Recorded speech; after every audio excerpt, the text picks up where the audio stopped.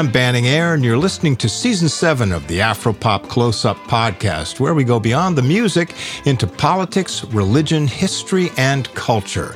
In this episode, we return to the San Francisco Bay Area, which, as regular listeners know, has a long history with African music. Jessica Karisa is a Ugandan-American freelance writer who moved to the Bay Area early in 2022 and discovered that a whole new chapter in that history is now being written in DJ clubs and dance halls. Here's Jessica with Afro Beats in the Bay. I'm from the East Coast, and before I moved out here to the Bay, if you had asked me what I knew about the Bay Area, I'd probably say something about hippies, hills, or hyphy, and of course, Silicon Valley. But I never thought of African music. Not until I heard this. When you won't want me, I'm in San Francisco, Jammy. When you won't want me, I just flew in from Miami. That's Fireboy DML's inescapable hit, Peru. A quintessential example of the type of Afropop that's having a major moment right now in global pop and especially American pop music. Fireboy's song got a major hip-hop cosign with a remix from 21 Savage and Blast.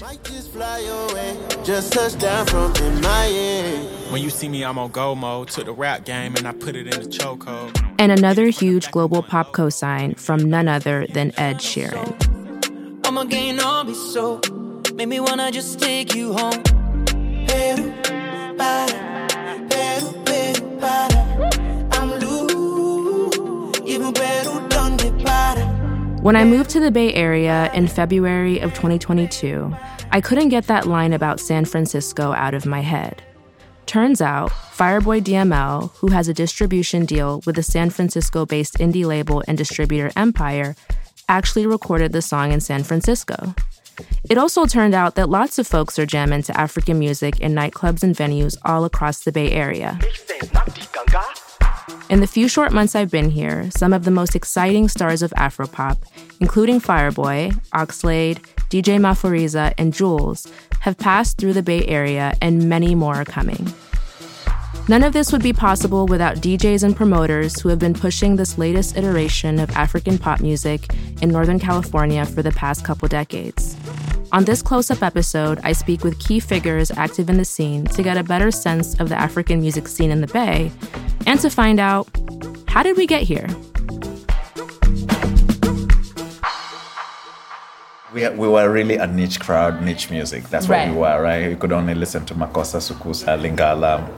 And this was mainly, you'd never see a flyer, but it was a word of mouth. Oh, this is where to find this music. That's DJ Slim. A couple months ago, when I was looking for an African party to attend, I stumbled upon a regular event called Soundgasm in San Jose. It's organized by a DJ named Flygerian Jeff, who we'll hear from later. But when I walked in, the first person I heard was Slim queuing up hit after hit.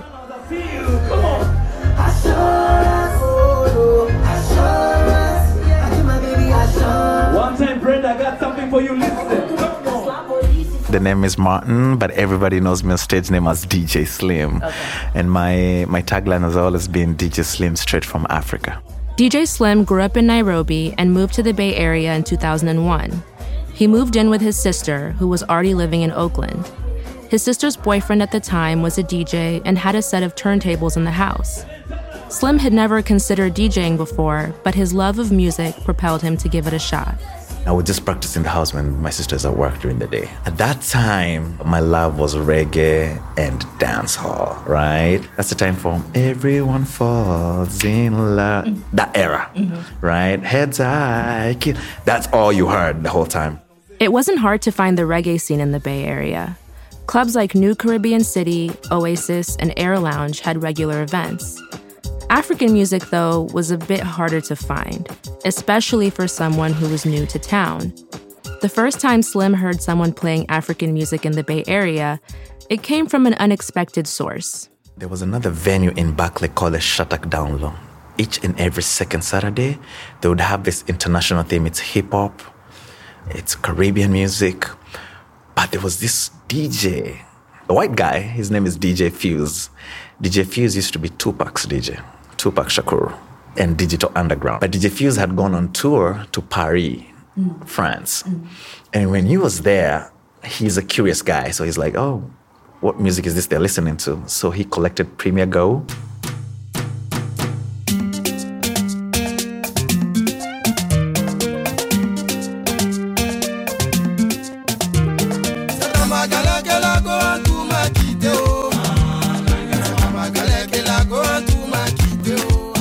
So he played it while we were there at the club. So I ran to the DJ booth and I'm like, how does this guy know this music? There's no YouTube, there's nothing, right? And then after Gauo, he put Carolina, and then he put like 3 more. So Africans, we went crazy. And at that moment, I was like, this is what I want to do, and I want to do it the African style.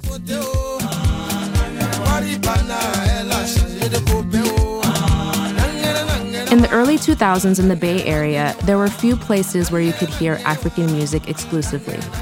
Places like the Little Baobab in San Francisco's Mission District would dish out Senegalese food by day and poupée de Calais by night.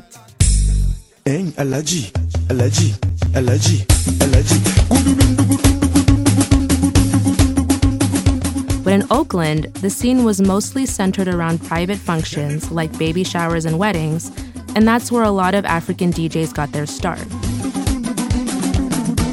DJ Slim started off throwing house parties for the Kenyan community, where he would cycle between dancehall, reggae, and a few CDs of African pop music, which he would get from someone who had recently traveled home. It wasn't the most efficient way to share music, but it worked in bringing together different groups of Africans in the Bay. Nigerians used to hang out with Kenyans a lot here. So one of the gentlemen, it's called Osagi, used to be a promoter. Osagi came at a Kenyan event and heard me play and was like, yo, I'm gonna invite you for this Nigerian event. Just come, we'll give you the music. And guess what he gave me?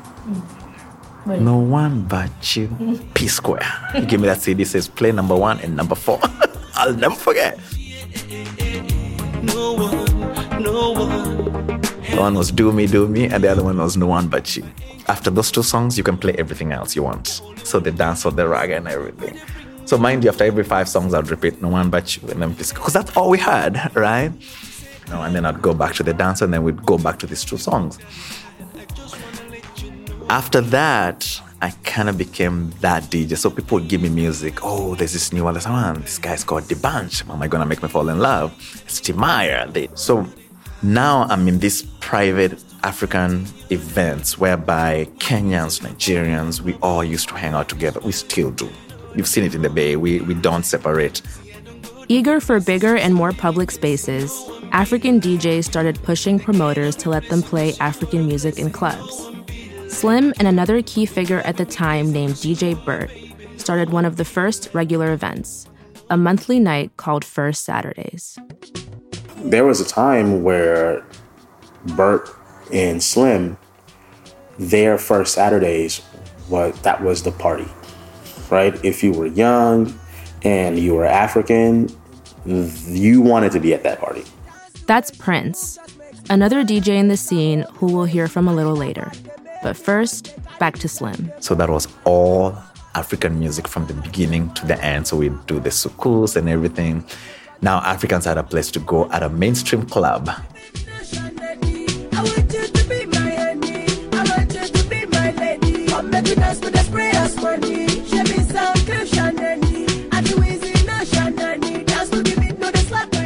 The nightlife industry, though, is notoriously fickle, and relying on clubs to stay open, especially clubs that are not centered on African music, could only last for so long. Venues closed, and while the DJs kept finding new ones, it wasn't until the opening of AU Lounge in 2014 that the DJs found a space where they were no longer the novelty, but the main event. It's been a pivotal space for African music in the Bay Area, and especially Oakland, that's still going strong today.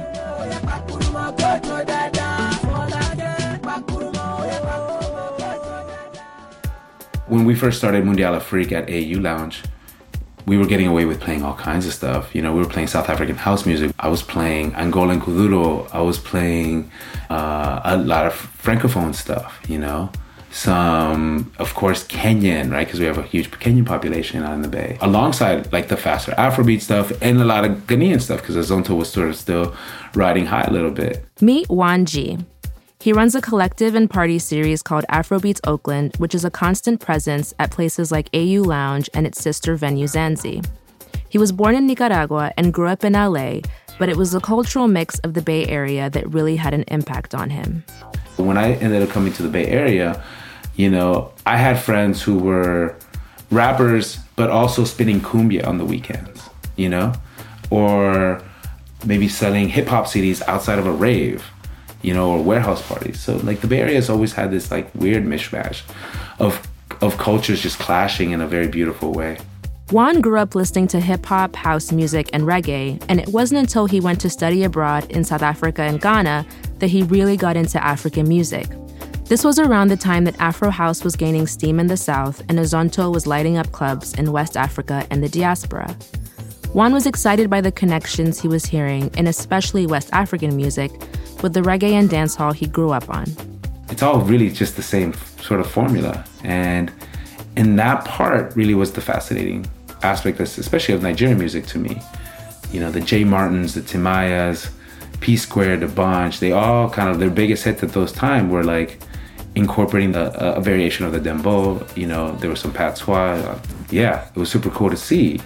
And it seemed familiar, you know. And so when I came back to the US as still playing reggae and dancehall clubs, it just felt easy to slip those things in, even though at the time, like, promoters weren't exactly hip and didn't necessarily want that. Everybody say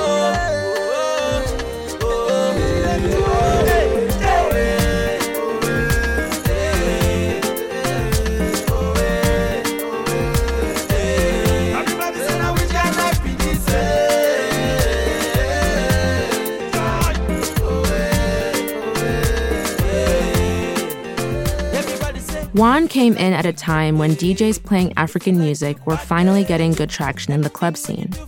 African music had come a long way from CDs being passed from hand to hand. With the help of YouTube and social media, this sound that had been pretty insular was now drawing in all types of people. And the DJs of the Bay Area were not going to miss the opportunity to spread it far and wide. In 2014, I teamed up with AU and 3 other DJs, and we formed the party Mundial Afrique. And it really kind of started touching on a lot of like the Black creatives in Oakland. It brought in just a lot more diversity. Also, it brought in like the Black house music scene. Because at that time, like Afrobeats was like at the same tempo as like house music. The room had like, you know, some African expats alongside the house dancers, alongside some artists. It just felt like a safe space. If I'm being honest, this isn't a particularly unique story. It's one that's played out earlier in bigger cities like London, New York, and Atlanta, and is continuing to play out in cities across the diaspora. But Juan does feel like there are certain aspects of the Bay Area that make it a special place for the African music scene to grow. First and foremost that comes to mind is just the size of the Bay Area. You know, it's relatively smaller compared to like LA, to New York. The size of Oakland in particular has always allowed for community to be a part of that conversation. So much so that community is an almost overused word here. You know, when we talk about building, when we talk about creating, working with others, it's emphasized.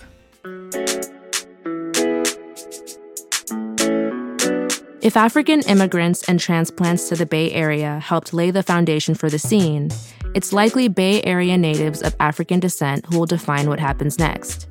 Flygerian Jeff was born and raised in Oakland to Nigerian parents. He's actively working to be a bridge between the different communities of the Bay Area. It's a mission that's very personal to him, having grown up straddling 2 cultures. It was like I was too African for my African-American counterparts and too American for my African counterparts. So it would inspire different feelings in the people that would meet me, depending on who I was meeting. You see what I'm saying? I didn't feel like I had to choose. I just felt like I had to choose myself and just be myself, whatever that looks like, and not try to identify too hard with either one. Jeff grew up listening to hip-hop music, but during a difficult time in his life around 2015, he realized that the heavy themes of trap music were making him feel worse, and he needed something more uplifting. While Afrobeats wasn't a perfect solution, it had one major thing going for it. Afrobeats it can be just as mindless as trap music, just as go-go party. It had this level of escapism, but you don't leave feeling more angry. Jeff got his start in the scene as a bartender before eventually transitioning to hosting his own events and later DJing. His brand, United Tribes of Africa, regularly puts on events all across the Bay Area in an effort to discourage the separation he noticed in the past. I created the brand United Tribes of Africa because I felt like there was always this kind of like identity dynamic. Oh, I'm Senegalese. Oh, I'm Eritrean. Oh, I'm Ethiopian. Oh, I'm Kenyan. Oh, I'm Nigerian. And everybody was just kind of on their separate playing field. So I wanted to kind of create a Pan-African setting that involved everyone. And again, it goes back to my background. Again, like I said, I never chose, you know what I mean? I wanted everyone under one roof listening to Afrobeat music and not really worrying about what tribe they're from or where they're from. That's why I called it United Tribes, like, United States of America, but United Tribes of Africa. There's another personal reason Jeff has in broadening the scene. The first time he went to an African party at a club in the Bay for his 21st birthday, it felt a little too close to home. I saw my dad there and I left. I was like, yeah, I can't be here.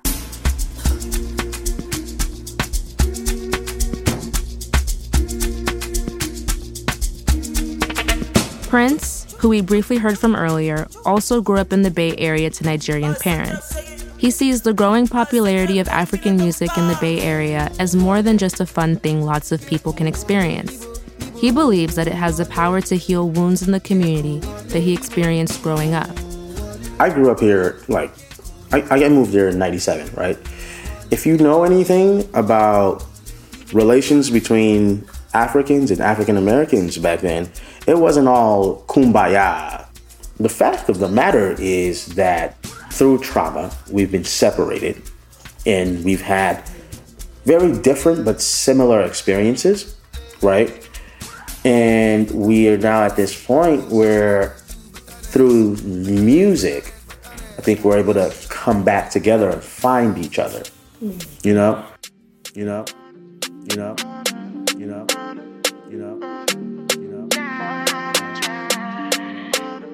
African music in the Bay Area has come a long way, and it feels like the sky's the limit. While we heard from just a few voices on this episode, as the DJs that I talked to would tell you, the scene is made up of many more people who have played very important roles in advocating for the sound of African music in Northern California, including a lot more DJs, live musicians, dancers, promoters, and so many more. I'm in San Francisco, Jamie. When you won't want me, I just flew in from Miami. This Afropop Close-Up was made possible by a grant from the National Endowment for the Arts. But to keep this series going, we need your support. Visit afropop.org and make a donation. Every dollar counts. For Afropop Worldwide, I'm Jessica Carissa. She's my woman, inside Puna, sweet like sugar. In my new van, come to me, yeah, they swim like tuna. When you won't want me, I'm in San Francisco, Jamie. When you won't want me, I just flew